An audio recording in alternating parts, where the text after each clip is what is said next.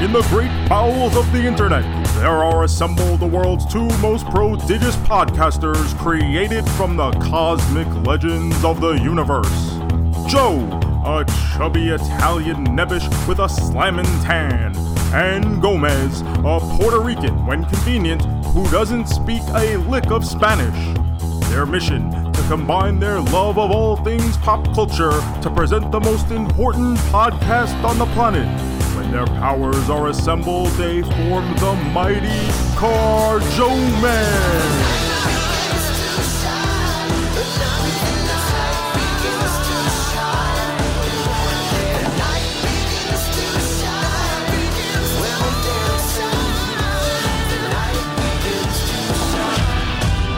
Hello everyone and welcome to episode 326 of the Carjoman podcast. I'm Mez and my co-host as always is... I am the magistrate of Caravan City. That's right, I'm Captain Joe Shoes from the Carjoman podcast. Yeah, you are, buddy. How you doing? Oh, it's another week where it's great to be me, Gomez. Well, I have been stricken down by almost incurable disease known as the fever. Oh, no. Yeah. The fever. Ugh, that's not fun. No, but thankfully, I've cured it. I've cured it with copious amounts of Dayquil, NyQuil, bottled water, and good vibes. I was going to ask how you did. All right. Bottled water, that's good. So you no soda this week? You've been a good boy? I haven't had any in the house, and I've been too sick to go get it. And I refuse to DoorDash a 79-cent bottle of soda and have it cost me $10. I love it. So that's good. See, this is a good thing because that helped you fight this cold you had there. No, I don't believe that. I think if I would have had my typical bottle of Diet Mountain Lightning, I could have kicked this days ago. Damn, bro. I would have sent it your way then. I never want you to be sick because you're drinking water. It's terrible. And here, like, it's that Florida water, so nothing good comes from that. Bro, I can't believe you're drinking Florida water. What are you doing? Well, I'm drinking bottled water, but like it's not like I'm not gonna drink Florida tap water. What am I, some kind of savage? I couldn't even imagine. Bro. I bet you there's no fluoride enrichment in this water. I wonder what kind of wacky shit. Have you seen my teeth? Look at the look at them. Ooh, look at them chompers. Those are pearly white teeth. I need fluoride. Oh, that white brightness, bro. It's beautiful. Pearly whites there. I am the first officer of the Fluoride Foundation. Well, that's some foundation. I didn't know that existed. I just created it. I've got a membership card. Typed it on a typewriter. Is the fluoride brainwashing us? Is this how they're controlling us? They put the fluoride in the water, right? No, something that's like the that? chemtrails. The chemtrails. Because I know they're trying to brainwash us or something. So I just... they're always doing something. Always. Always. Can't trust them, bro. Can't trust. Never them. can. Well, I'm happy to hear you feeling better. Yeah, I was. I did the Major Pod Toy Drive last Thursday, and basically as soon as I got back to Florida, I was like, oh, you know what? I'm not feeling exactly right. I went down to take a nap, took a little nap. By the time I woke up, I was like, oh, I am sick, and I've stayed sick for a few days. Like literally laid out in bed, bad sick, had to get COVID tested, didn't have COVID. It was just really bad fever. I haven't been sick like this in quite a few years, so I guess I was due. Sure, that's one way to look at it. You do. Yeah. Shitty thing to be due for. All right. I went to the toy drive, Joe. You did. I saw you there. It was great. I went alone though because apparently my daughter is allergic to watching you wrestle. It's just unbelievable. It is just... Maybe it's her fault that I got sick. She sent the germs with you. I mean, I guess I'm just a carrier because I haven't been sick. Listen, but, it was supposed to be 2 sealed wrestling figures at the door, not 2 sealed wrestling figures and a virus. Bro, the shit is going on in school is just crazy. She had the flu, so we had 5 days of fevers, just not fun at all. And she was fine up until the day of wrestling. Literally, the day before, she was fine. The day of wrestling, woke up in the middle of the night, 102 degrees, bro. That's Yeah, like, I was what up to the fuck? 103.3. Woo, that's bad, baby. That shit was That's boiling. like why Bret Hart lost to the Mountie that time. That fucking Mountie. He Hey, always gets his man. hey, Bret Hart didn't have to wrestle. Come on. I think, what did they say in the... I want to say like Bobby been Heenan so was on long. commentary like, yo, he had 112 degree fever. Like Bobby and the best. You know, as a kid, I'd watch it and be like, oh, fuck, 112 seems like a lot. If I was a Goddamn wrestler, right it is. if I was a wrestler with 112 degree fever and I had to defend my title, bro, I'm getting counted out, bro. I'm walking to that ring. I'm just slapping the ref right in the mouth, just starting the Well, match. This is why Money Inc. was the smartest tag team champions of all time. Anytime right. it Take looked your like they belt were and about run. to lose, they would just leave and get counted That's it. out. Brilliant. That's what a heel should be doing. Fuck this, bro. Fuck that. I'm going home. That's it. But you think about it, there's a reason those guys had money. IRS, Ted DiBiase, money goes to money. And there's a reason the rich stay rich. And it's because they do stuff like walk out in the middle of the match and get counted out so they can keep their titles. They're always finding the loophole, right? Gotta find that loophole. They exploit it. I bet you DiBiase paid less taxes than Jeff Bezos. Why you think he's got a church now, bro? He ain't paying no taxes. He's the real righteous gemstone. Oh, what a great show, bro. So good. Yeah, so Toy Drive was great. Over 7,000 wrestling figures donated by the That's end. crazy. Met up with the guys over at Ringside Collectibles early in the day. They had already loaded a huge box truck, like floor to ceiling, to the very back end of the door, like absolutely completely packed. We dropped it off at Toys for Tots early in the day, and then another trip was made later once we collected all the donations from the actual wrestling show itself. So it was, I mean, just a ton of toys, and gives you that good feeling, you know, you did something good. And then it was cool to meet everyone at the show, come and getting their 8x10 sign. A lot of people had the 8x10, the exclusive one you got for donating 10 toys. So I was really happy to see that because number one, it gave me something to do at the table. And number two, it meant a lot of people did good deeds. Yes, there was a lot of those 8x10s. That's great to see. Awesome. Yes, it was good. We met a couple fans at the show. Thanks for coming by, saying hello. Yeah. So if you guys were there, I know Jeff Montalvo was there. One of our council of Jeffs hooked me up with a Pepsi. He apparently, while they were waiting online, he bought pizza for all the people online. Oh, what a great guy. Tommy Sapienza, who's an avid listener of this show, hooked me up with some Entenmann's. Oh, yes. Those were so good. There's these new Entenmann's, folks. Oh, my God. Oreo truffles. Woo! That's right. It was a cookies and cream truffle. I had a pack. Papa Bear Paul grabbed one. You grabbed one. CPA grabbed one. Swoggle grabbed one. Everybody was grabbing from my truffles. So hey, he offered. Yeah, Dylan's little doo-doo chocolate fingers getting in fucking everything. Little mitts. Those were so good. Oh, I gotta get more. Yeah, it was a great time. I love seeing everyone come out there. Lots of toys, and it was a fun little wrestling show afterwards. That's always fun. You donate, you get to meet everyone, and then you get a wrestling show. Crazy. Yeah, I think that's a pretty cool feature of the toy drive this year, was to make it a wrestling show as opposed to, listen, the meet and greet that we did last year was the first one I took part in, and I had a great time doing that.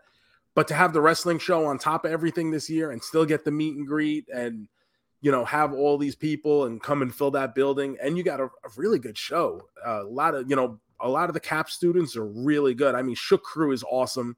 You know, to have Caster there with Bryce and Bobby is awesome. And then Phil Cardigan, VSK, like those guys are great. The Even Stevens, I love those guys. Yeah, we do. Like so many of those guys are just really, really good. And then to have all the name recognized talent that you had on this year's show, Super Crazy, Alex Riley, Tyrus, obviously Matt Bryan and Mark. I mean, that's a hell of a bang for your buck for 2 wrestling figures. Yeah, and I'm sure there's plenty of people who just donated too also. So for those cheap clearance toys, a $10 ticket, bro, that's a good show. Yeah, can't beat that. So thank you guys for coming in, listening to episode 326 of the Car Jomez podcast. Remember to subscribe to this podcast wherever it is that you're listening to it. Leave a 5-star review. Follow us on all the social media at Car Jomez and Gomez. Some people have been hitting us up with a little follow-up. Oh, all right. Because as you know, last week we talked about algorithms and the importance of interacting with the content. So we had a couple people who left some reviews. Oh, snap. So first we have our man Joey Hudson. And Joey likes to call himself the Weird Al Yankovic of wrestling figure collecting. He writes a lot of parody songs in reviews, and he didn't write us a song this time. But Joey is a past winner of our 8x10. But he wrote another review, 5 stars. The headline is, I love interacting with this content. I was just telling multiple friends and family members how much I love to interact with content. And there's no content with which I love to interact more than the Car Jomez podcast. Love to hear it. Now, Joey, that is how you interact with content. Perfect. That's the Perfect algorithm content. boost. Exactly what we're looking for. Oh, and this week's winner is D. Deadby, who left a 5-star review titled The Most Main Men in the Universe. Oh, yeah. The most water hose swinging, Beastmaster praising, main man times 5 chatting pod to ever exist. Drop that hoagie and stick this awesome audio in your ear holes. That's right, baby. So we love that. Thank you for the review. review. Remember to slide into those DMs and we'll get you one of those exclusive and limited now Car Jomez 8x10s. But thank you guys. Remember to leave all the 5-star reviews. We are officially at 50, and that is only partially on the way to our goal of 2 billion. Woo, we're almost there, baby. Getting closer all the time. But we do have a little bit of follow-up, Gomez. Last week, we discussed Amazon overtaking Netflix in the streaming wars. Yes. And one thing we did not mention, but is a good point, I think you and I had even talked about it off air, but we did not speak about it on the show. Mike Frias hit us up on Twitter and said, one thing you failed to mention with Amazon Prime being number 1, they're the exclusive home to NFL Thursday Night Football. And that is a really good point. Yes, it is. Football is king, right? And hell yeah, especially for the live events. And I guess because it's the exclusive home, people have the need to have it, especially the gamblers. And I mean, at this point, everybody's gambling on football. Gamble on everything, bro. Yeah, everything. It's so easily accessible. It's not just paper tickets that some guy from your dad's job who runs some kind of backdoor pool anymore. You just go online and log in and create an account. So that obviously can't be understated. That's got to be a huge portion of this is people who just want to get the Thursday night football games. The Thursday night football games have been fucking trash. Dreadful. Like, they've been absolutely atrocious. The way it used to be. That's how it was. Like, people forget, these games used to be only on the NFL network back in the day. So you couldn't watch these Thursday night games. And boy, it was so bad. When you finally got to see one, it was like, oh, this is what we've been waiting for. Ugh. So obviously that's got to play a part in there. How much of a factor is it? I mean, obviously we can't say because no one's releasing any kind of numbers, but obviously that plays a part. It's got to be a big part because what else would make Amazon all of a sudden become number one? Like, you know what I mean? It's got to be. And our double main man, one of the council of Jeffs, Jeff Manalia, he reached out. He took some screenshots that he included with this. Gomez, if you don't know about this, you're not going to believe this when I tell you. What's going on? he goes, so I'm strolling on Peacock looking for something Christmassy to watch. And while it ain't this, I swear that this summary sounds awfully familiar and that the trailer proves that that's what the movie actually is. He sends us a screenshot of a movie on Peacock from 2013 called Alone for Christmas.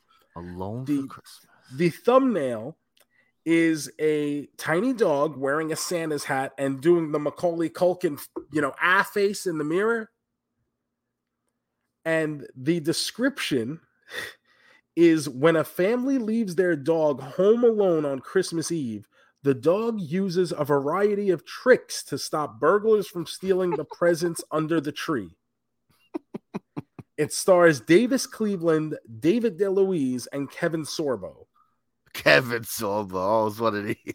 Now, you can't possibly tell me that there is another dog home invasion Christmas movie. Of course.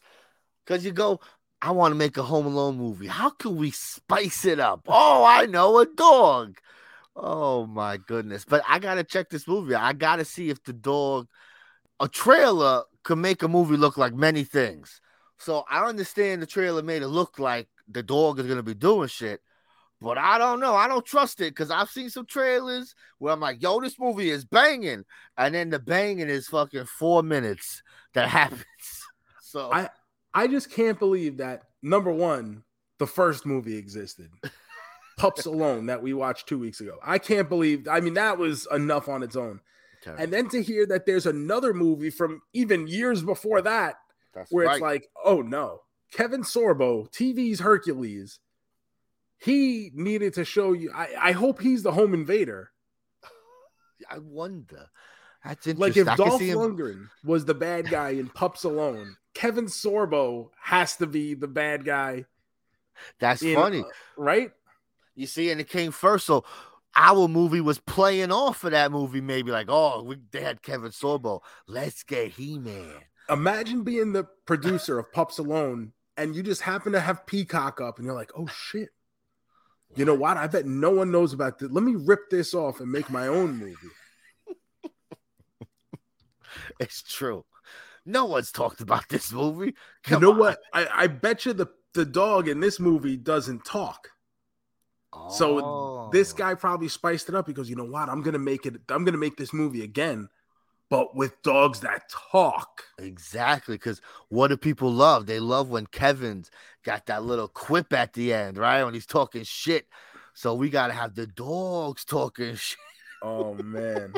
So Alone for Christmas is the name of the movie. Thank you, Jeff, for finding this, discovering this. You're the Christopher Columbus of horrible Christmas movies. I was gonna say, are we happy that he found this? I appreciate him letting us know. Yes.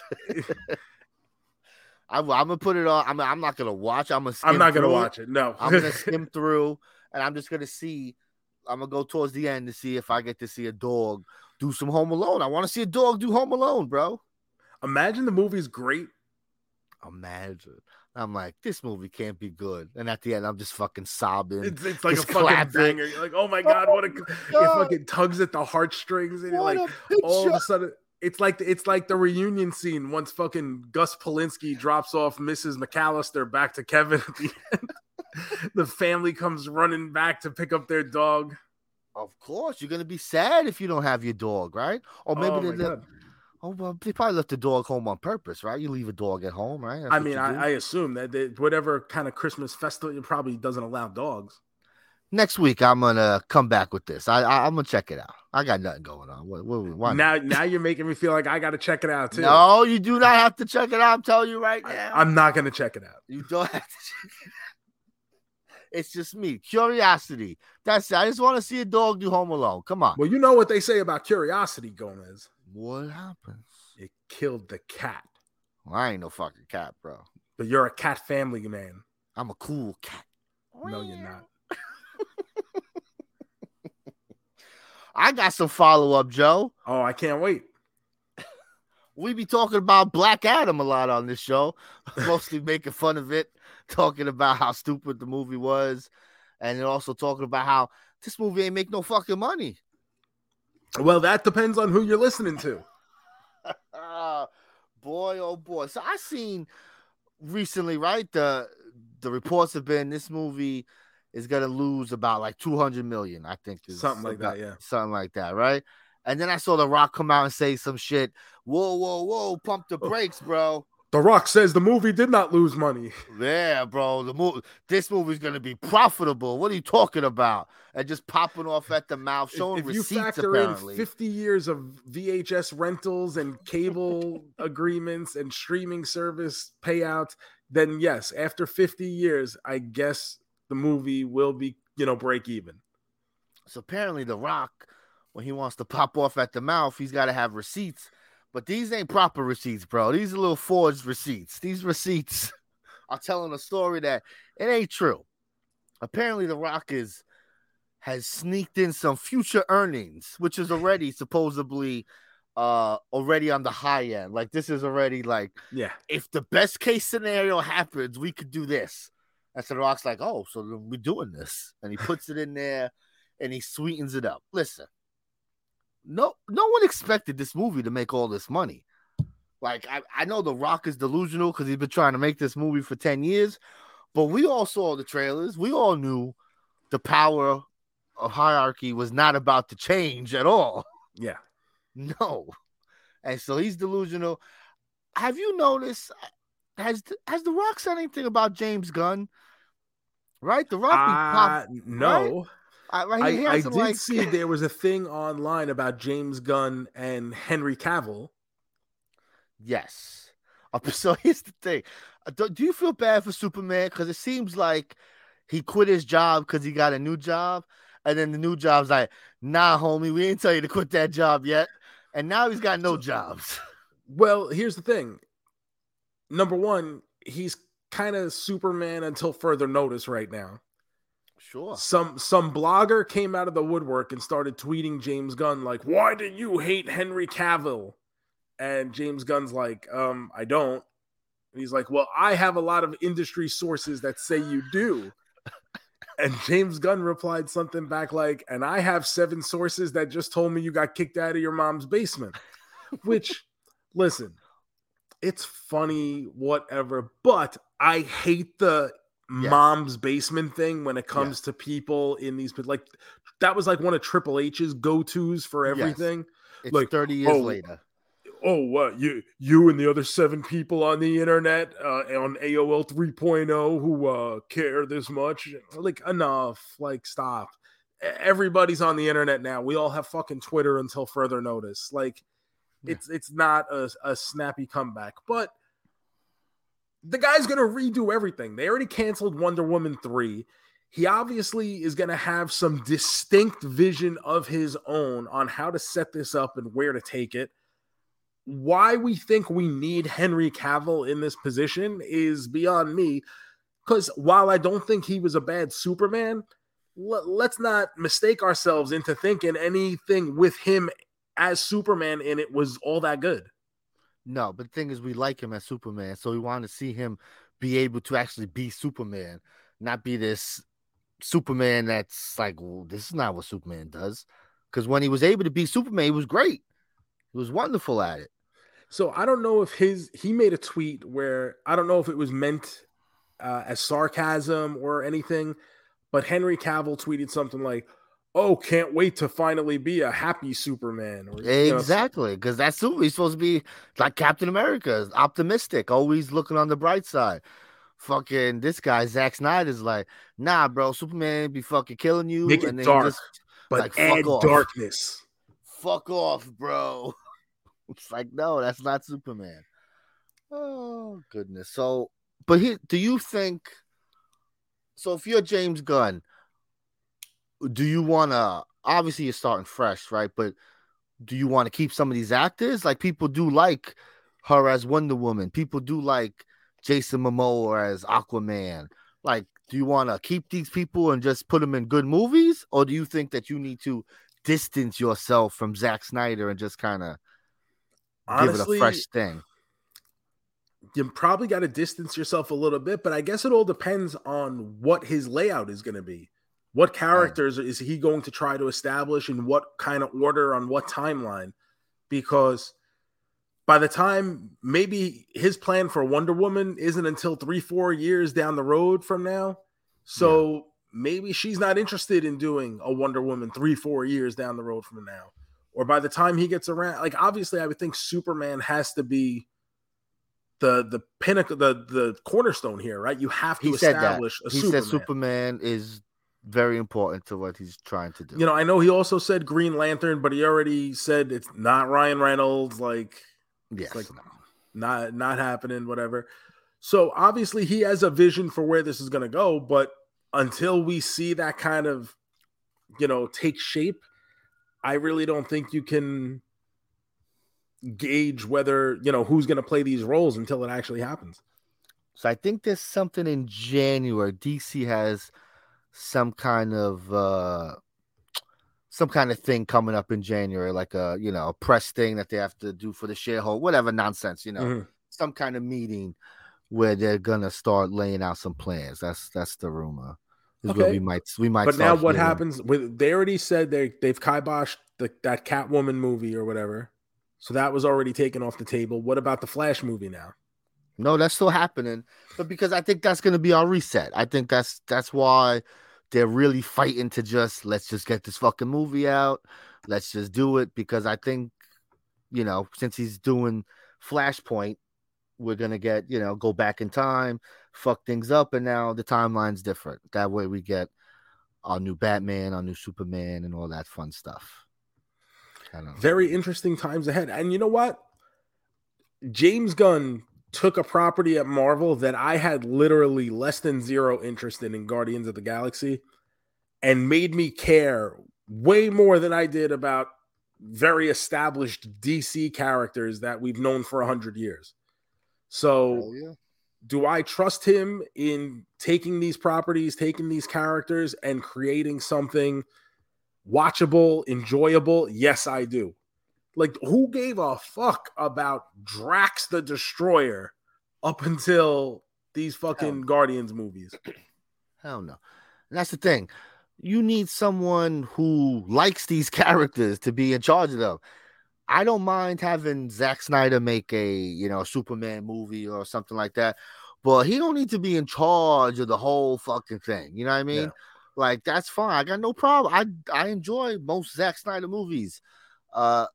But yeah, I don't need him in charge of everything, because he clearly doesn't know these characters, doesn't care about these characters. That's not what we need. We need someone who's gonna take care of them, so that when someone comes up with a stupid idea, he's like, "Nah, no, whoa, we don't do that. Superman don't do that. We don't do that here. No." I mean, even look at what James Gunn did with that Suicide Squad movie. That was we knew nothing. Well, I should say not we. You follow the comics a lot more than I do. I knew nothing of any of these characters.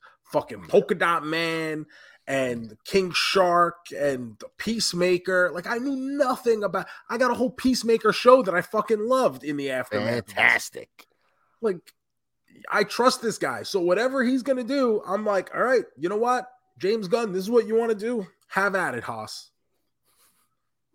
That's it. So I'm excited.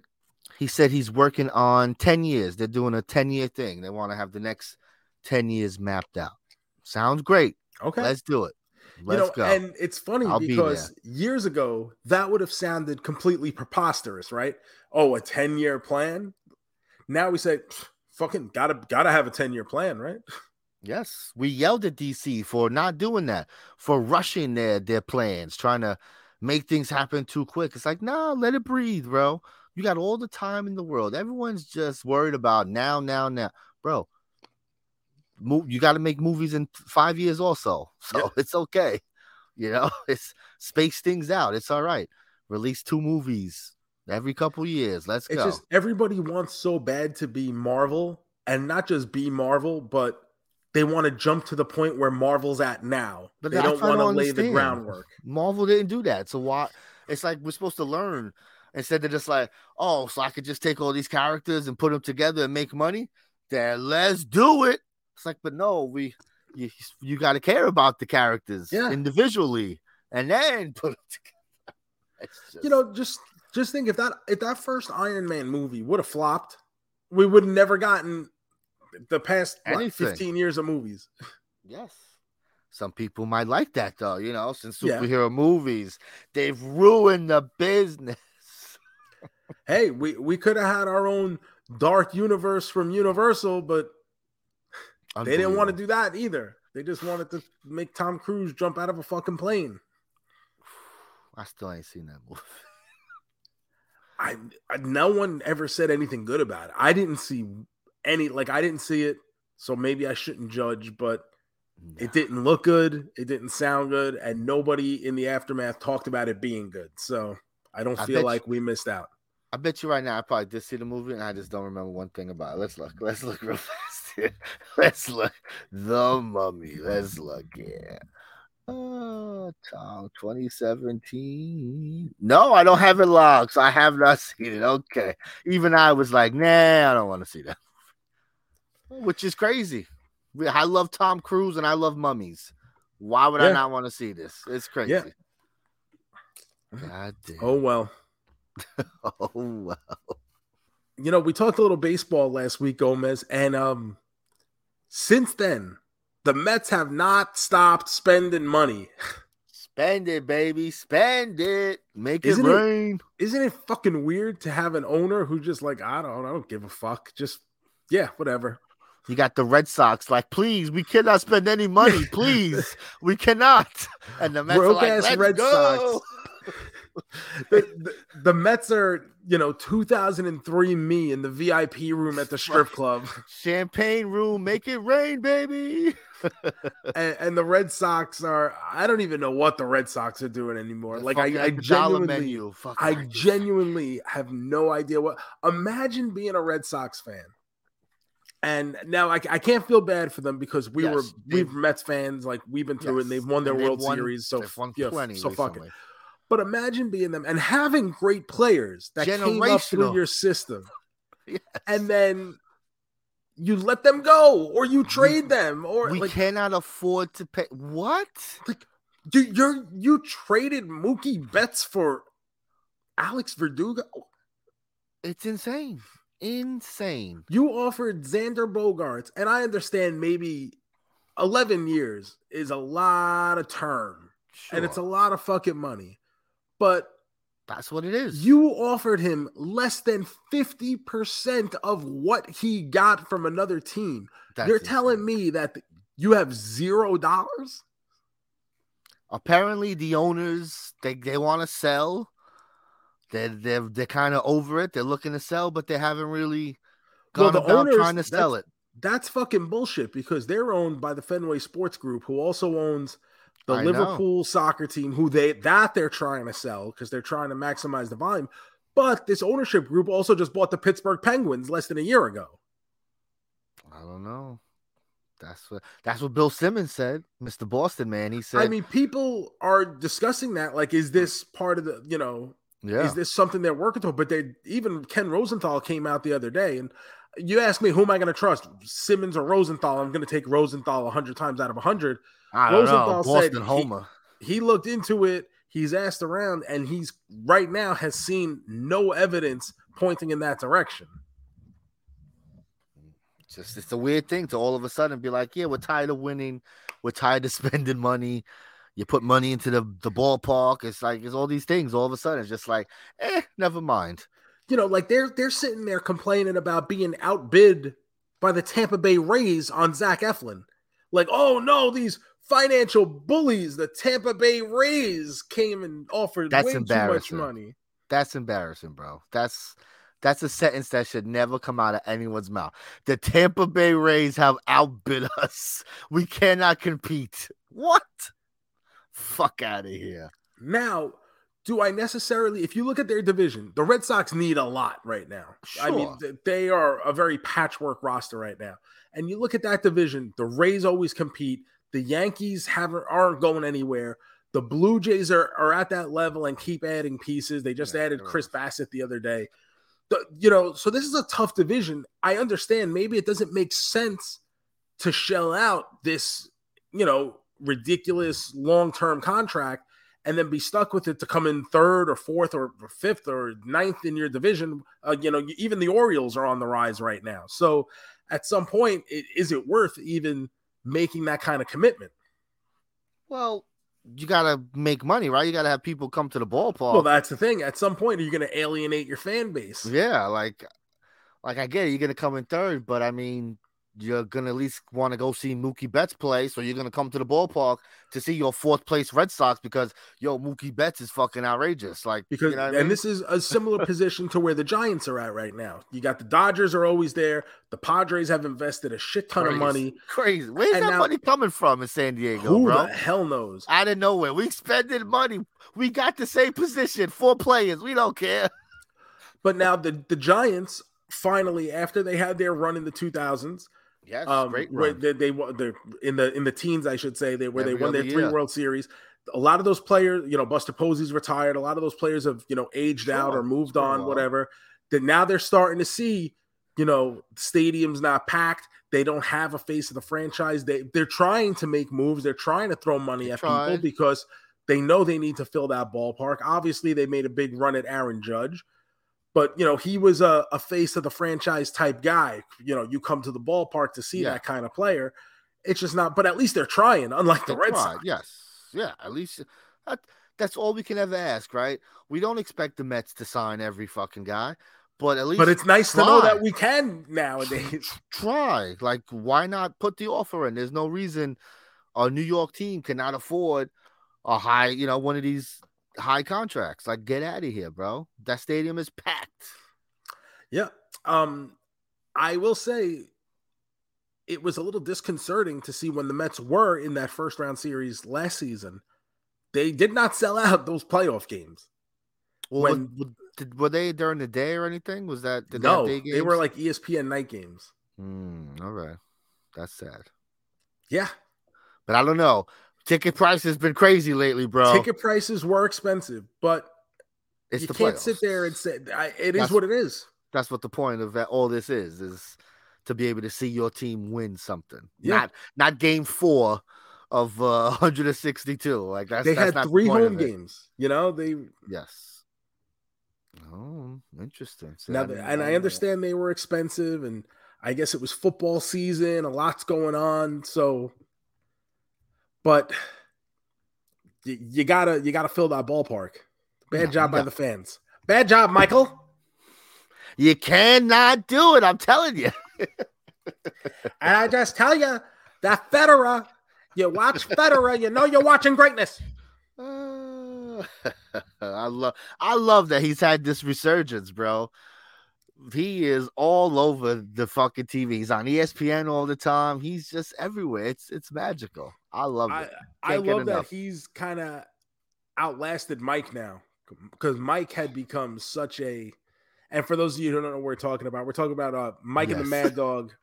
This is very localized. Yes. If you're not from New York, they were basically the guys who put sports radio on the map. There's a 30 for 30 documentary about them. It's probably the lowest rated 30 for 30 documentary because it is so localized. But they really were the guys who honestly put sports talk radio on the map back in the 80s, in New York, WFAN. And Chris Russo now does a show on MLB Network called High Heat. He's on ESPN. He was big on Sirius. They had a talk show together for a long, long time. And then Russo took a ton of money to go to satellite, and Mike stayed on terrestrial. Yeah. Got his own channel. Why wouldn't you, bro? and Mike became like this. He always was like the blowhard. I know everything. Curmudgeon. Yeah. But eventually, like as time went on, he became like a caricature of parody himself. Of it. Yes. It was and he so like ridiculous. wasn't in on the joke. Like people were making fun of him, and he thought he was like being worshipped. Yep. So good. That's the problem. Chris Russo has fun with it. He says when he has interviews, he talks about how he's a fucking clown. He knows how lucky he is. I can't speak.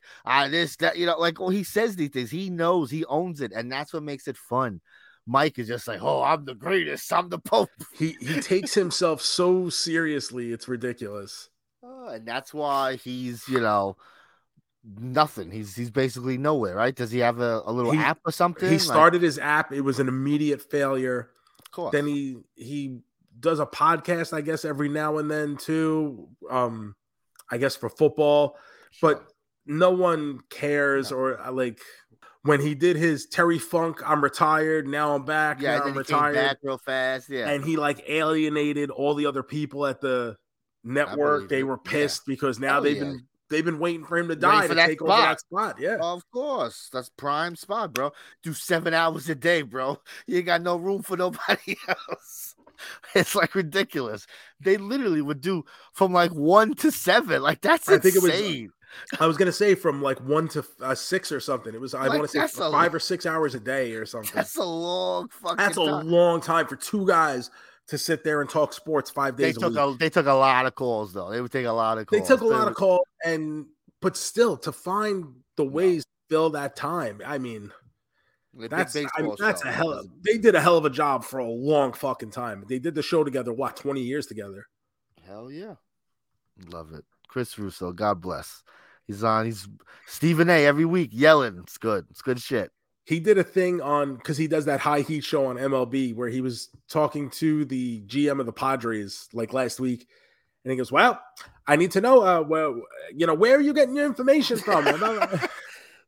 And the guy looks at him and he goes, honestly, Chris, I just listened to your show. And I said, whatever Chris wants me to do, that's what I'm going to do. Hysterical. Oh, he was a big San Francisco Giant fan. Random. So random.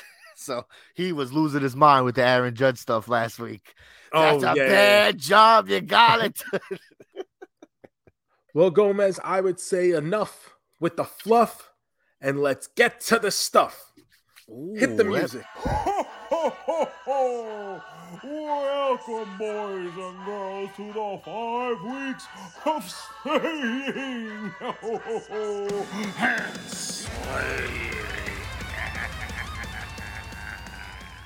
Yeah, baby. Slaying and slaying time. Are you ready, Joe? As ready as I'm going to be. This week we had a theme of gifts, Christmas gifts. It works, Presents. Yeah, right? So we watched 8-Bit Christmas for our slaying movie. This was on HBO Max. Came out last year. About some boys in Nintendo, right, Joe? Yeah, I the way it was described last week when you described it, I thought that Nintendo, it plays a pivotal role. I thought it was going to be this kind of triumphant story, and it was a little bit different, but the premise as it's laid out on IMDb is 1980 Chicago, a 10-year-old sets out on a quest to get the Christmas gift of his generation, the latest and greatest video game system, the Nintendo. Yes, I figured it'd be like a Jingle All the Way or something, right? Like that kind of... It had a little bit of that feel, yes. And it stars our double main man, Doogie Howser, MD. Yes. At some point, I feel like he would evolve past that. I guess people know him for How I Met Your Mother, right? Yes. Yes, 100%. Doogie Howser, please, nobody. Doogie Howser is a show on Disney Plus. That's what Doogie Howser is. Like, that's how I know him. Like, I know because you're an old man. I'm not an old man. We've established this. I'm a champion man. Yes, you are. So, yes, he's definitely How I Met Your Mother. Barney, I believe his name is on that show. But I just know he likes sleeping with the ladies. Does he do anything else on the show? Like, that's his gimmick, right? He's like a ladies' man or something. Yeah, and in Harold and Kumar, he does a bunch of blow off strippers.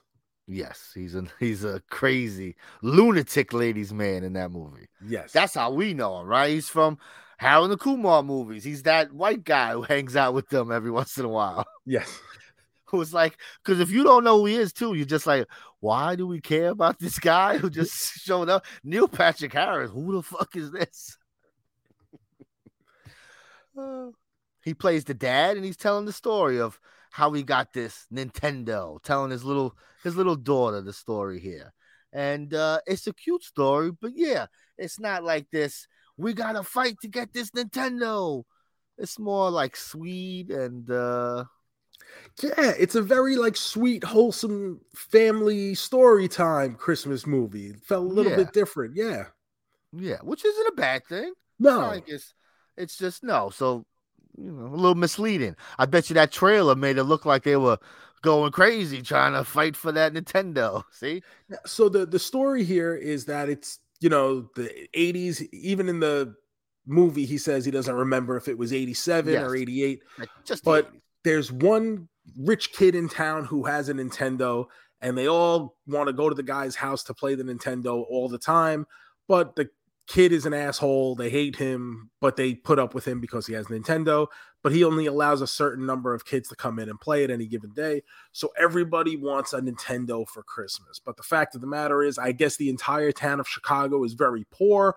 No one can afford a Nintendo, and none of these other kids get a Nintendo. So it becomes about this story of how he gets How I Met Your Nintendo. Because as the story begins, it's him taking his daughter to his parents' house for Christmas, and she constantly wants to use his phone because he refuses to get his young daughter her own phone. And he's like, no, you can play this Nintendo. And he tells her the story of how he ended up finally getting a Nintendo. So I don't know. On the beginning, it actually hits for me because I remember the first person I met who had a Nintendo. So going to that person's house became like such a big deal just to be able to play Nintendo. I was going to ask you, one of the big parts of this movie is the kid gets a power glove, and that sets off a chain reaction in the movie here. Joe, did you ever have a power glove? I didn't have a power glove. I wanted one because I had two eyes and a heartbeat, didn't I? Everybody wanted a power glove, and I remember it being expensive, and I remember it being limited, and not a lot of people had them. I don't know anyone that had it. I knew maybe one or two people that had it. But as soon as it came out, you heard the horror stories right away that it fucking sucked. I had the little robot guy. I had that guy. Rob. Whatever he did. He came with Gyromite. With the games and the fucking thing, whatever he did, that's what I had. I love that little robot guy. But the glove, no, never even seen it. I remember when Nintendo was new or newer, seeing the commercials that had the robot, and thinking it was like most amazing thing I'd ever seen. Robot. And then when I finally got my own Nintendo, it was past the point of the robot, so I never had the robot. And I remember going to, I think I was someone I played soccer with, went to their house on like a play date after practice or something one day, and he had it, and I was like, oh my God, you have this? I was like, we have to play this. He's like, yeah, it's not really all that good. I was like, you don't understand. I was like, you have this. It's true. Like, you're like, oh, I'm tired of this fucking thing. And your friend comes over, he's like, nope, we got to play it. Come on. Robbie the Robot. I love it. God, memories. I forgot his name. I just remember it was a robot guy. Yeah, it was like ROB. It stood for, they were initials. And so I love that game where you have to like open the doors and all that shit, whatever the fuck that game was. That was fun. Gyromite. Whatever it is. I don't remember that shit. But I remember there was one of my mom's friends. There were certain days my mom couldn't pick me up from school, so she would take me to her house, and it's like once a week or something. She'd take me to her house, and I'd wait until my mom could come grab me. But her son was a few years older than me, and he had a Nintendo, and I remember like seeing that for the first time. And to me, like, he was the coolest kid ever because like we go in his room and he had the LJN wrestlers all lined up like perfectly. And then Nintendo, he'd be like, oh, this is Mike Tyson's Punch Out. And like that Mike Tyson's Punch Out, Excite Bike, Kung Fu, like those were the games like I came up on. And I was like, this is unbelievable. And now that I'm talking about it, I clearly remember there was one time my mom must have gotten there early, so I didn't get to play Nintendo that day. I threw like a complete fucking fit, had a meltdown that I didn't get to play Nintendo because my mom picked me up early. I believe it. Fuck that. Why are you here? So this whole story goes about talking about like the Nintendo and how big a deal it was. But I just find it so hard to believe. And I know that's the story and it is what it is. But like literally nobody else in this whole town of Chicago has a fucking Nintendo. Well, because then it turned into parents against Nintendo. That's a part of the story. So that's also why no one would get the Nintendo, because they were like, I'm not buying it. It's the devil game. So there has to be enough people who are like, I don't care about the devil. There's got to be some parents out there. But there's also, it's not, you don't have the internet. You don't know what that kid down the block is doing. You just know what your fucking 4 friends are doing. That's it. Also, do you find it weird at all? Like you would always go to people's houses and play with toys or whatever. Do you find it weird that just 30 kids are showing up at one kid's house, everybody dropping their bikes on their lawn and like shuffling, trying to get into the, like, that's not weird to you that many people are showing up at this one kid's house every day? Sure, but it's exaggerated for them.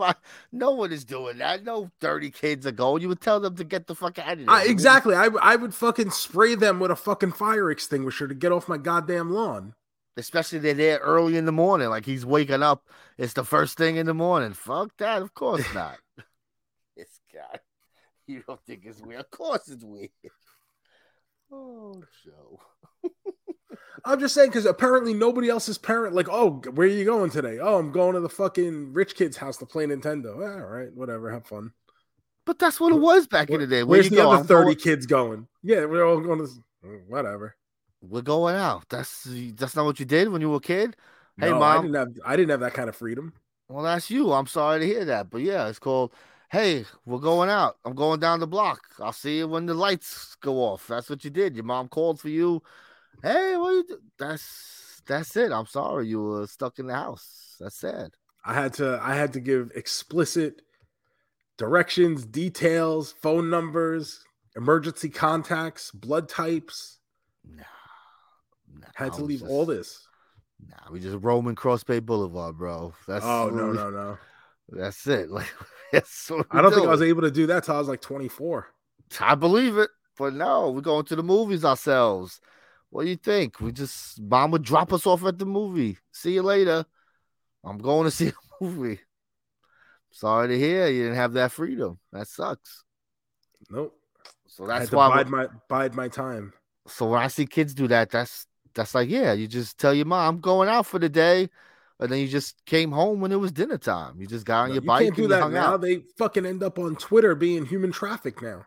Well, that's nowadays, but we're not talking about nowadays. We're talking about you and me when we were kids. That's what we did. Now you. I like in this movie. There's the one thing where he's talking about like riding his bike, and the daughter goes, "Oh, did you have a helmet?" And he's like, "Yeah, sure. In the 80s, we were very safe." Yeah. Everyone always wore helmets. Exactly. We just did things, and then it was just afterwards like, "Oh, maybe we shouldn't have done that." Yeah, that's the 80s. A lot of bad parents back in the 80s. 100%. They didn't know any better. That's why we had such an epidemic with kids in wells. But exactly, you just tell your mom, I'm going out, and then you and your fucking friend are throwing rocks down the well. Yeah, I'm going to go play at this well. Let's go, and then you fall in there. Exactly. That's why you never fell in a well. Good parents. So also in this movie, we get reminded of Cabbage Patch Kids. And sure. I kind of almost forget about how big of a deal Cabbage Patch Kids were and what a hysteria it caused, because there's a scene in the movie where the kid and his dad meet up with like some shady dude in a parking lot to buy a Cabbage Patch Kid out of the back of a trunk.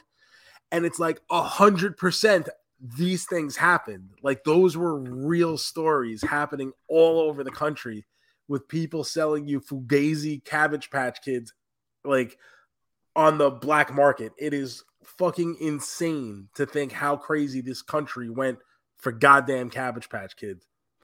That's how Child's Play starts. The mom buys a Chucky doll in the back of someone's trunk of the car because it's sold out everywhere. I got to get that present for my kid. What year did Child's Play come out? I think it's like 89. So it's like around. It's playing. So off it's of that, probably definitely. based off that. 100%. Yeah. Yeah, I 100%. never put that together ever. Yeah, 100%. So funny. But I mean, it's still like that to some extent now. Things be selling out like crazy, and But then you just now go we on have the eBay. internet to do. Yeah, like that's it. the thing now. You're not going to the back, but it's the same difference. Some jerk off is trying to sell you some $50 toy for $350. Yeah, You but know? like think about the danger involved of like meeting someone in of the course. Now, like, okay, you fucking buy something off eBay, you buy something off eBay. You don't have to worry about getting fucking shanked out in a fucking alleyway because you needed a fucking Tickle Me Elmo. Well, that's the thing. People just didn't think like that, right? They're just like, I'm gonna go and just do this thing, and then whatever. Like, no, I'm not gonna get kidnapped. No one's gonna beat me up and take my money, not have the doll. It was just like They used to put ads in the papers and shit too, like in the class, like, oh, have Tickle Me Elmo, you see. So it's just like eBay. So it's like the Facebook marketplace now, right? Where you I guess so. You put something on there, and it's like you gotta fucking meet someone over here. Never, bro. Fuck that. Oh, let me hit some music here, baby.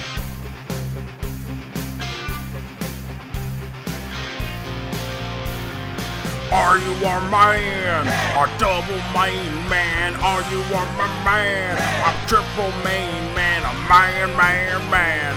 A quadruple main man? Are you a man? Are you a man? 8-bit Christmas. Where does it fall on your main man standings? Did we even talk about this? It's fine. The all- elements of it are kind of more interesting than the actual movie itself. But all in all, it's fine. A little wholesome thing. You can sit down with the whole family and watch. Not necessarily going to wow you, not necessarily going to hate it. There's a little heartwarming thing at the end over there. And it, offers up for some good family moments, and maybe have you remember some of your own family Christmas moments. So I'll give it a triple main man just for not being offensive. It's a Christmas movie. It's a good old fashioned Christmas movie. Like it's some hardships, but nothing too crazy. And at the end, everything gets tied up in a nice little bow, and it's very sweet. There might be some tears. Like it's one of those movies, and so it's fine. Wasn't what I was expecting. I was expecting a little more crazy kid mischief, but it's all right. Like you said, yeah.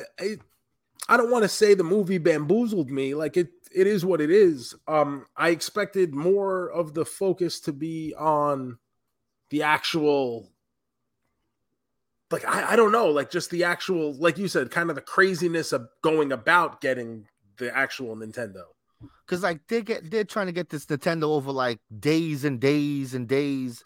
Like I figured it'd be more of a compact, like we got to get this Nintendo tonight, guys. Like this is it's no, they're collecting money, they're doing this. Like it's a lot of time is passing in this story that's happening. The urgency isn't there. It's like you just want it for Christmas, but you got 30 days to Christmas. Like, you know? And I mean, I don't know what you were expecting, but like I was just like, oh, were they just get this kid a Nintendo at the end, right? Like, oh, hey, I know you wanted this Nintendo. That's kind of what I expected. So we got it for there's something out by the shed. I was like, oh, was a fucking Nintendo over there by the shed, Yeah.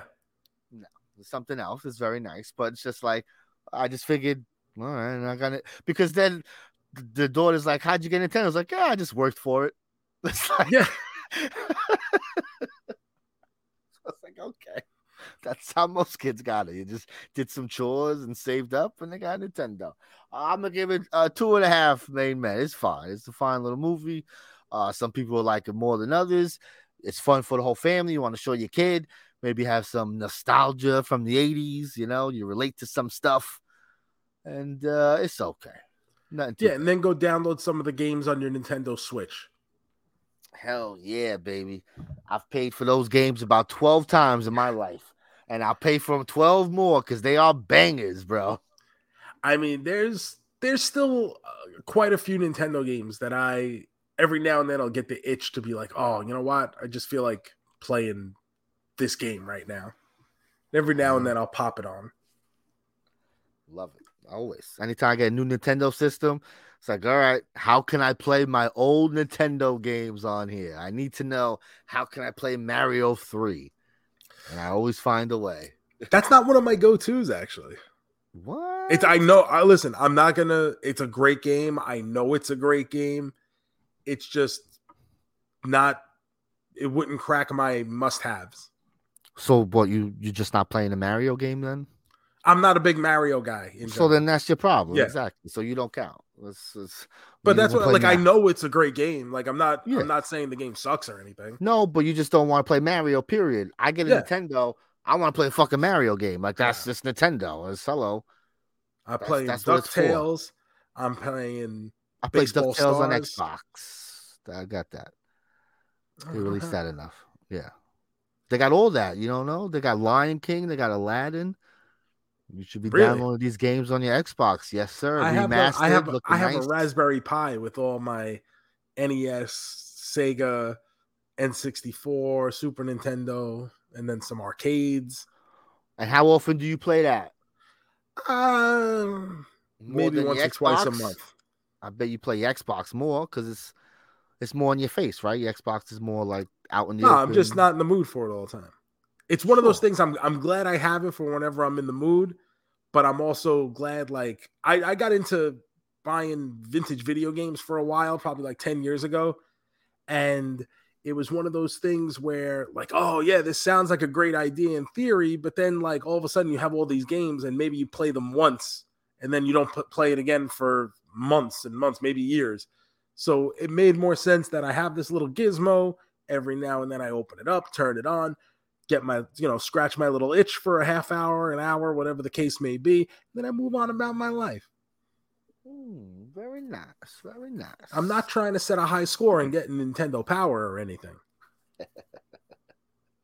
That's right.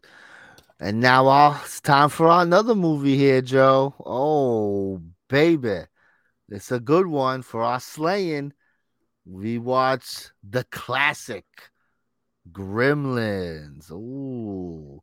Joe said he's seen this movie 100 years ago. So this is basically a first time. This was basically a first time viewing for me because I didn't remember shit about this movie. Nah. Most movies, if you haven't seen it when you're a teenager, you haven't seen the movie really. Like, when you sit down, pay attention. When you're a kid, you're fucking running around like a jerk off, not paying attention. Like, get out of here. So first off, Gremlins is from 1984, and that kind of surprised me to see, like, kind of how old it was now. You're talking 38 years ago. Yes, That's sir. fucking bonkers. Yeah. And I think that, like, obviously the effects and the puppets and, Gizmo and the actual Gremlins themselves, they actually still kind of look pretty good to me. Of course, they look great. A puppet looks good. Puppets always look good. But like you say, like, all this time has passed. Like, oh, it's probably going to, like, even when we talked about Little Shop of Horrors a few months ago, I was like, hey, to me, that fucking, that plant looked fucking good to me still. That's why people like practical effects, because practical effects, they hold up. A human's going to look like a human, right? Because that's, you sculpted to look like this. CGI gets bad. What, every fucking 2 years? There's like a advancement in computer graphics. Jurassic Park looks good. Everything else back then is like, look at the graphics. Well, Jurassic Park, they used real dinosaurs. Has to be. It's the only way it can look as good as it does to this day. I still don't understand how a movie could come out last year and have worse graphics than Jurassic Park. I just don't get it. No. My goodness. So Gremlins, a young man inadvertently breaks 3 important rules concerning his new pet and unleashes a horde of malevolently mischievous monsters on a small town.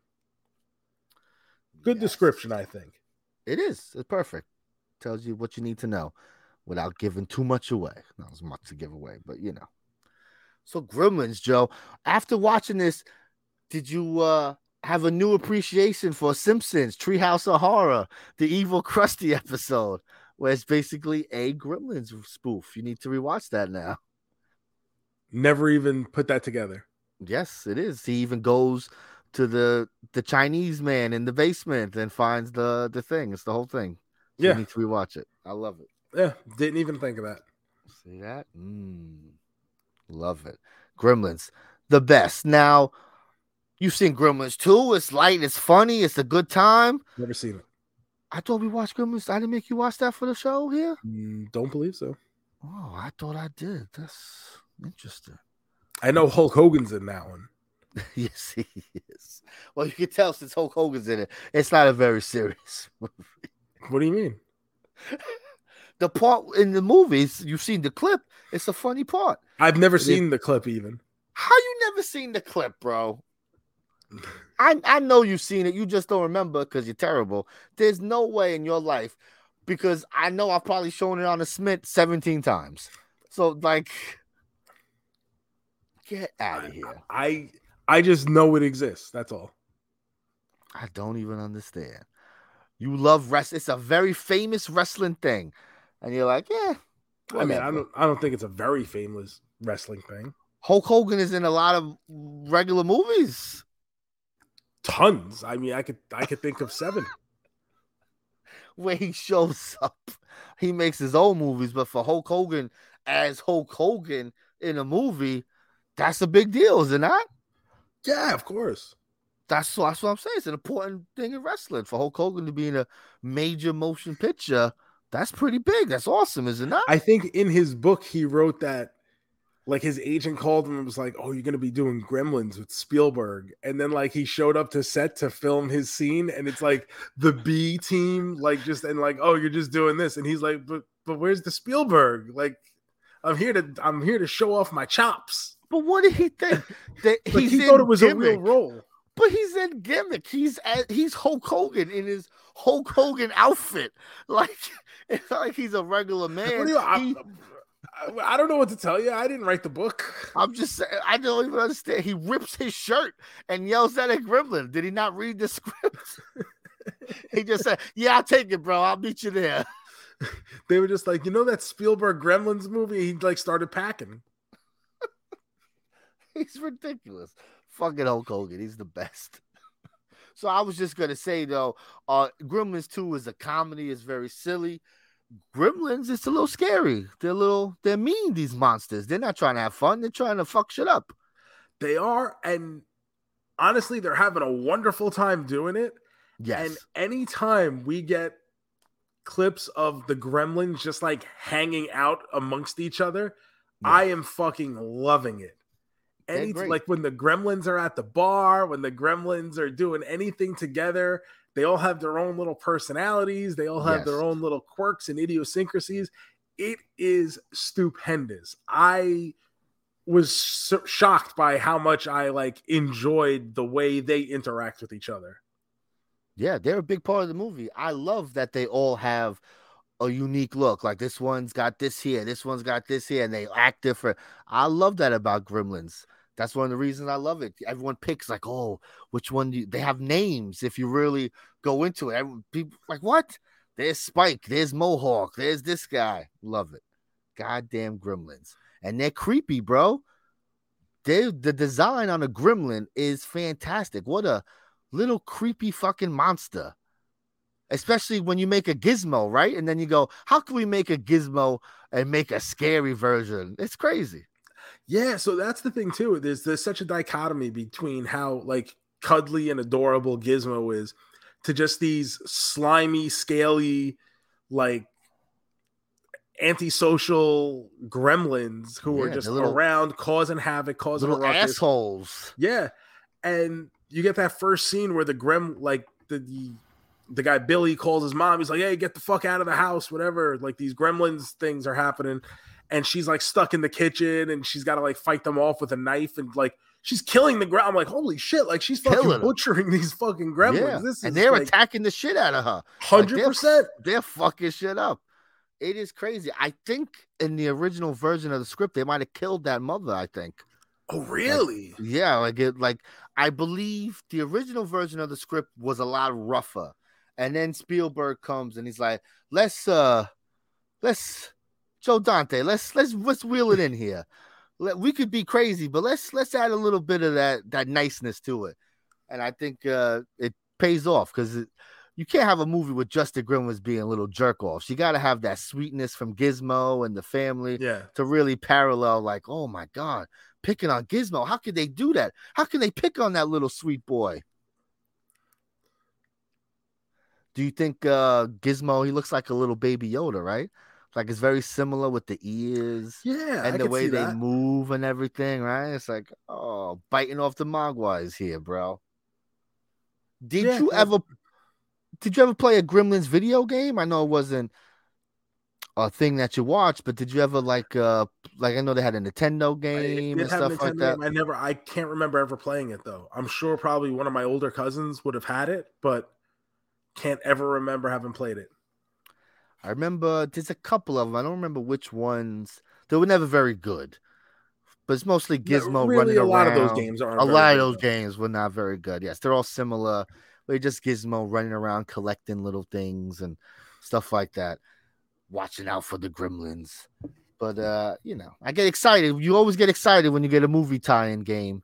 And then 100%. It's just like, and you think about all the stuff that Gremlins has spawned even today with all the figures that like, it's amazing how much stuff is being made 40 years after the fact is like all the, like you said, all the different Gremlins, they all have their own names. You have the flashing Gremlin. I don't know, and I don't know their names. I know the one is called Stripe. He's like the head bad guy. The main one here. Yes. But like I think NECA was the one making them. So every now and then, if you're at like a Target or something and you head over to your electronics section, they have the little collectible section in there. You could find these. They look great. Like I don't love Gremlins even remotely enough to buy them and collect them. But if that's up your alley, I mean, they're fucking incredible. 100%. I always loved Gremlins toys. I have a couple of the Pops. But I've never done the NECA because I can't start that because then I got to get all of them and get this guy and that guy. We don't scratch that itch. We know better. I think you should. Nah, it's 2023 is probably the year where you start a nice big collection. I always had a little Gizmo doll. I always had a stuffed Gizmo. Back in the day, the Gizmo I had was stuffed, but his nose, his ears, and his hands were like this hard plastic. It was very weird. And I took him everywhere. Took him in the bath. Took him in the pool. He got ripped apart. My mom sewed him up. Like, I love this fucking Gizmo doll. And we still got one now. It doesn't have that hardness anymore. They're all soft, but Shiloh's got a Gizmo doll. I don't show her a lot of horror movies.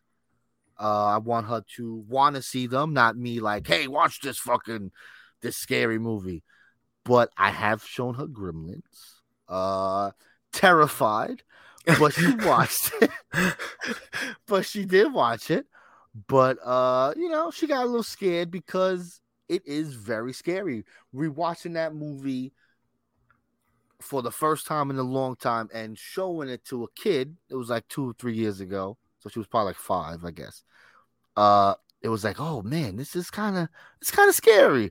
I kind of like, maybe I should. I'm like, maybe I shouldn't show her this. Like, I'm watching it, going, this is creepy. Like, the doctor friend, right? The black professor at the school, right? He takes him, right? He's like, oh, please look after this thing. That's a scary fucking scene, bro, with the candy bar and shit. That's fucking scary. So I'm like, oh man, maybe I should be showing this. People always forget because they always remember Gremlins too. But that first one, it's a horror movie. It's pretty damn scary. Yeah, I was actually a little bit surprised because I remember being a kid and like, obviously it wasn't a big part of my childhood, but it was a big thing in popular culture, especially for other people I was in school with. So it was a big thing I remember hearing about, people talking about. Like, obviously everyone had Gizmo dolls. That was a very big thing back in the day. So it's just like watching this back now, I go, wow, our parents just let us fucking watch whatever. In the 80s, we were very safe. Yes, that's it. Watch it. Come on, everyone, let's watch Gremlins. It's fucking ladies being attacked. They throw a gremlin in the fucking microwave and blow up. I gotta say that the mom was quite the innovator with ways to destroy these gremlins. And, Bro, it just because shows you that mankind's greatest trait is its will to survive. I was gonna ask you a question, but I was gonna hit some music because that's good.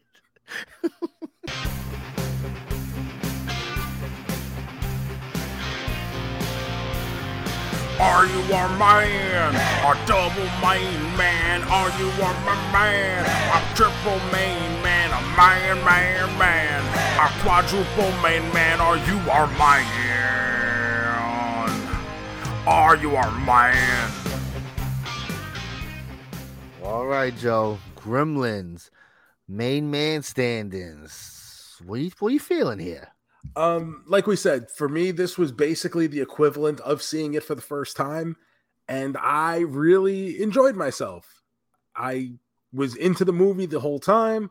Like I said, I was really taken by how much I enjoyed the interactions between the gremlins amongst themselves. I found it very entertaining, and the amount of detail that went into giving each one its own personality, their own little different look to make them stand out, so you could tell that, oh, this one is different from this and why.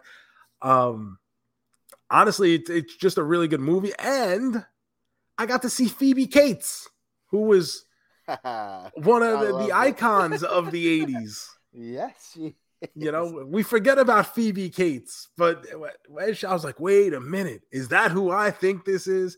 And it was. And I was very happy to see Phoebe Cates. So I'm going to give this a 3.5 main man. Love to hear it. Love to hear it. I'm going to give this a nice quadruple main man here. I love it. But Gremlins 2 is my shit. So this is a little behind Gremlins 2, but this is a fantastic movie. It's a great Christmas movie. It's a little scary. So, be cautious if you want to show your little ones here. But Gizmo, who will not love a Gizmo once they see this? You fall in love with him. Move over, Baby Yoda. The old guy is back to take a back seat, Alf. Get out of here, bastards. Wow, it's been a good slaying and slaying, bro. I love it. This is way better than fucking the Halloween season. Well, the Halloween season is different because there's so many choices. Here I'm trapped in the box of the Christmas. Like R. Kelly. So it's it's a little. That's a different conversation we can have. Yes, sir. Not at the end of the show. I don't think it's one we should have anyway.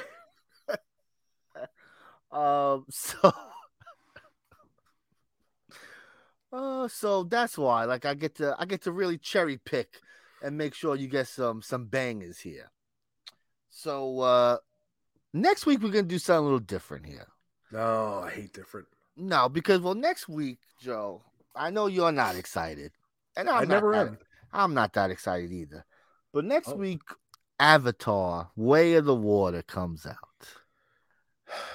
Now this, whether we believe it or not, I know is going to be a massive movie. I just saw a thing that it's already made almost $40 million in pre-sale tickets. So I had just read something before we started recording say that it's projected or expected to make over $500 million this opening week. Yeah, they're saying that they're thinking it's going to be close to 200 million domestically, and then worldwide is going to be bananas. So I feel, as a show about pop culture, it'd be silly for us not to talk about the biggest movie in the world. So we're going to talk about Avatar, but that does not mean we will not watch some slaying content. We will. Is Avatar a Christmas movie? I'm not sure if the Na'vi celebrate Christmas. What do you think they celebrate? I just want to be respectful. I don't know. I hope maybe we'll learn about this in this one. Yeah, they could teach us about their own holiday traditions. Teach us the way of the water. I have not rewatched the original yet. I was planning on doing it this weekend. It was a little crazy with the sickness going around, but I will rewatch the first one because I gotta remember all the goodness of Captain Jake Sully. I do remember that name off the top of my head. That is, That's but that's the guy who landed the plane in the Hudson River. No, I think they both have the same name. They're both Captain Sully. I believe his name is Jake something. I want to say. Now we gotta look. Here we go. Avatar, main character. Oh, Jake Sully, baby. Yeah. And now Captain Sully Plane. His name is what? Chelsea Sullenberger? All right. Well, anyway, that's not a Sully Sullenberger. That's what they call him. Anyway, So yeah, we're gonna hang out with the Na'vi next week in Pandora or wherever the fuck the movie takes place. I'm looking forward to it only because of the spectacle of it, the 3D, the graphics. I'm sure it'll be fucking incredible. One thing though, this I just learned about. The movie is not only in 3D, it's also in high frame rate. This is going to be a problem, I think. People are going to leave this movie complaining. Did you see the Hobbit movies? No, right? No, I've never seen any of them. So for people who are listening who have seen the Hobbit movies in the movie theater, you may remember those movies look fucking weird because they were projected at a higher frame rate. I'm trying to think. There's not a lot of examples of this thing because it's very weird. It makes the movie look choppy. I can't even explain. It looks like kind of fake at times. It's like motions. It's just, it makes the movie look weird, the high frame rate, like a motion smooth, like it looks like a soap opera. You remember how TVs do that kind of thing? Okay. So it's good. People are going to be complaining. So I found out that made me be a little like, oh, what are we doing? High frame rate. Because it's not the whole movie. It's only certain parts. So certain parts are going to look. Are they doing it in like that 4D theater experience? Yes, they are. I'm doing the IMAX thing. I'm not going to do the seat rumbling, but I'm going to do the biggest screen possible, and I'm going to do the 3D. I'm going in. James Cameron, you want me to love this movie, so I'm going to try to love it. I probably won't, but I'm going to try. Open heart, open mind. We're trying. We'll see. What is it? Clear eyes, open heart, can't lose, whatever. Clear eyes, not open. Sutton hearts, big heart. No, Sutton hearts can't lose. Yeah, I never watched that. I love the movie, Booby Miles, baby. We love the movie, but I never watched the show. I never watched the show. It's great. I hear like season 2's not good, but then the rest of the show is good again. I don't know. Maybe one day I'll catch up to it. We'll see. Hopefully it doesn't disappear. HBO Max is removing shows from their service. Did you hear this show? No, why? So like they canceled Westworld. That was like the big news a couple weeks ago. They canceled Westworld. Now they have taken it off the service or are going to take it off the service. So if you want to watch Westworld, you can't see this show. That's a problem with streaming. They don't release their movies on physical media. So if HBO just goes, we don't want you to see that movie ever again, you won't ever see that movie ever again. Yeah. Kind of crazy. That I don't like. Well, that's like they just recently discovered that missing episode of Sesame Street where the Wicked Witch from Wizard of Oz showed up. She put on, yes, that was awesome. Love to see that. Love to see it. Also got off track here. Slaying and Slaying next week. We're going to do short form version here. Oh, we're going to be talking about some short things since we got a long ass movie to see. We're going to watch some short stuff. So we're going to watch Married with Children. There is a Christmas episode. Oh, we will watch that. You mentioned there's one with Sam Kinison, right? Yes. So that is called It's a Bundyful Life. Yes. This will be up on the Twitch stream. For anyone who wants to participate this week, we will be putting up a very special Slaying and Slaying Twitch feed for you guys. We will be putting this Married with Children episode. We're going to put my episode we're going to be talking about Tales from the Crypt, All Through the House, the classic Christmas episode of Tales from the Crypt. It's a banger. So good. Okay. And I believe you cannot find this anywhere. I believe HBO Max does not have Tales from the Crypt. I could be wrong, but I'm pretty sure it's not readily available. Well, it'll be on the Twitch stream, mezmovie.twitch.tv. Twitch.tv/mezmovies. Sorry. So we're going to show that. I'm also going to show a short film, Joe. It's 13 minutes long. It's called Treevenge. It is fantastic.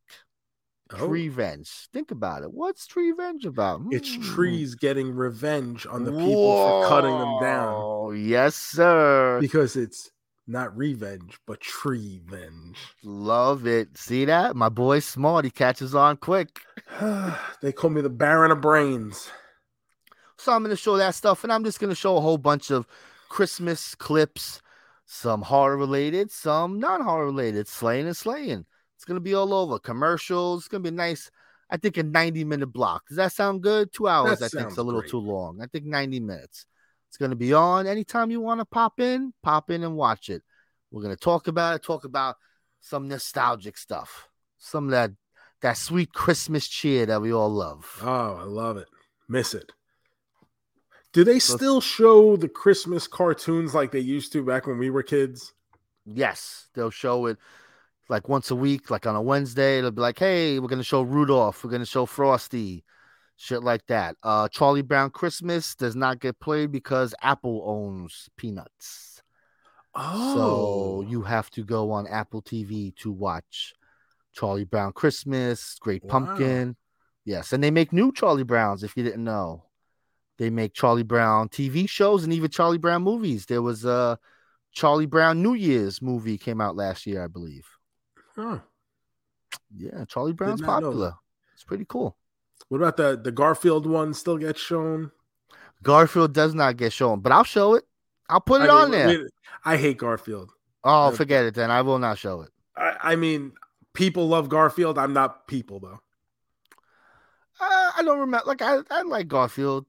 I like the comic. The show was always fun. I like the Shady Acres or whatever. I just always thought Garfield was a real son of a bitch. That's the point. He's fresh. He's a fresh boy. Like, if I was John, I would feed him the fucking poison lasagna. You're so fresh. So that's next week. We're gonna have fun. Avatar and a bunch of small Christmassy little things to watch. Should Very be fun. nice. That's next week, Joe. Let's wrap this one up first. Do it. It is now time for the big finish. All right, baby. Big finish time. You ready? Sure. All right, let's get this wheel up. And let's spin it.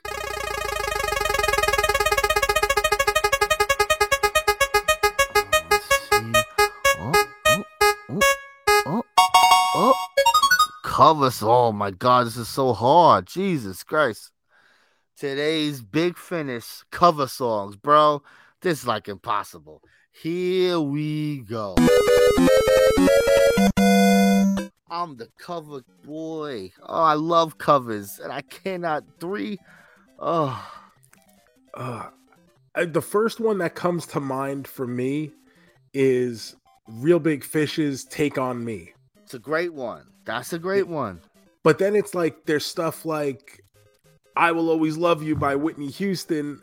It's a cover, but I don't. Yes, things you don't think of that way. I think more of like, I want a Static Lullaby doing Toxic. Like that's what I want to hear. Shit like that. Oh man, let me think. New Metal Kid. What we got? Like we'll do Johnny Cash Hurt, I guess. Of is course. Really good. Yes, sure. We'll do Mudvayne, King of Pain, doing the Police song there. Great cover. What else? What can I do here? Something different. Let's do a Day to Remember doing Since You've Been Gone, Kelly Clarkson. Ooh, it's pretty Great good. cover. What else? What's the fun stuff?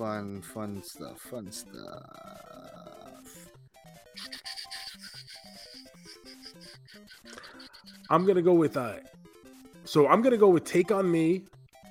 I'm gonna go with Hazy Shade of Winter by the Bangles.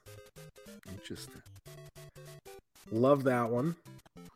Now, my last one's gonna be Smashing Pumpkins Landslide. Love it. Oh, Love it. There we go. Little mix. what am I gonna? But I mean, you asked me in 5 minutes, I'll give you three That's more. the thing. There's Like, just too many. There's so many that I can't even like kind of think of it. You know what I mean? Yes, of course. It's a hard one. When I see that popped up, I'm like, fuck, I can't. Because I'm like, oh, what is that? Oh, man. Let's go with just for the sake of it, Run DMC Walk This Way. How about that? That's a great one. Does that count? Yeah, why not? Yeah, okay, then let's go with that. There's so many. I mean, we could do a whole fucking episode on top 10,000 cover songs. Because every now and then, I mean, I will look up, a lot of times I'll hear a song that I like and then immediately go to YouTube and see if there's like a punk rock cover of it. Like this new Taylor Swift song, Anti-Hero, that's out. Yeah. Like the first thing I did was go, okay, let me hear like the rock covers of it. And I'm like, Find any? There's a couple, and some of them are good and some of them are not. A few years ago, I got really into this Sia song, Elastic Heart, and there's a ton of different kinds of covers of that song. And like, once again, some are good, some are not, but there's like a couple in particular that I'm like, oh, that's a fucking banger. Disney covers, there's a ton of good Disney song covers. There's actually a band called Stellar Cart who does, like, they have like an album of like 5 or 6 kind of like punk emo covers of Disney songs, including Kiss the Girl, Can You Feel the Love Tonight? So there's all tons of stuff like that. It just kind of depends what kind of cover you're in the mood for. And then you could kind of narrow your search from there. I'm not a big fan of this band, but I know people like them. Punk Rock Factory, they have a whole Disney album, just all covers, like 20 covers. They're okay. I'm not a big fan of them. But also Our Last Night. This is a band that they just cover the latest song. If there's a popular song, they're covering it. Sam Smith, Unholy, covering it. Banger. Boom. So good. Newfound Glory was, I think, kind of 20 years ago. Yeah, they did the album of just movie themes. Yeah, you know, the 80s movie songs that they covered, and they would put out albums. So there's a ton of those out there. We could tweet a couple of them during the week. I'll make a little playlist. Let's make a playlist. Why not? Let's make a playlist. 1,000 songs. That way we do the top 1,000. Here we go. Coming at you. And now you're all indebted to us forever. Forever. Hit them with them plugs, Joe. Thank you guys for listening. Remember to subscribe to this podcast wherever it is that you're listening to it. Leave a 5-star review, and when you do, screenshot it, tweet it to us at Car Jomez if you'd like to win an autographed 8x10 from both Gomez and myself. Remember to follow us on all the social media at Car Jomez. Check out my Pro Wrestling Tees store, prowrestlingtees.com/Joe Shoes, youtube.com/Joe Shoes, all over the social media at The Joe Shoes. The Gomez 154, Instagram and Twitter. And Slang picks up again next week with Avatar, The Way of the Water, which we actually will go to the theaters and watch. But then we will have the stream on twitch.tv/mezmovie with Tales from the Crypt, Married with Children, and Treevenge. Let's not forget Treevenge. And then whatever little nooks and crannies Gomez will also insert into his stream, about an hour and a half, that you can pick up as you are listening to this podcast right now. It is already streaming. So go make sure you follow Gomez over at twitch.tv/mezmovie. Yes. Cannot wait. It's going to be a fun one. But That's next week, Joe. Let's get the hell out of here. Yeah, let's make like Tom and cruise. Peace. One.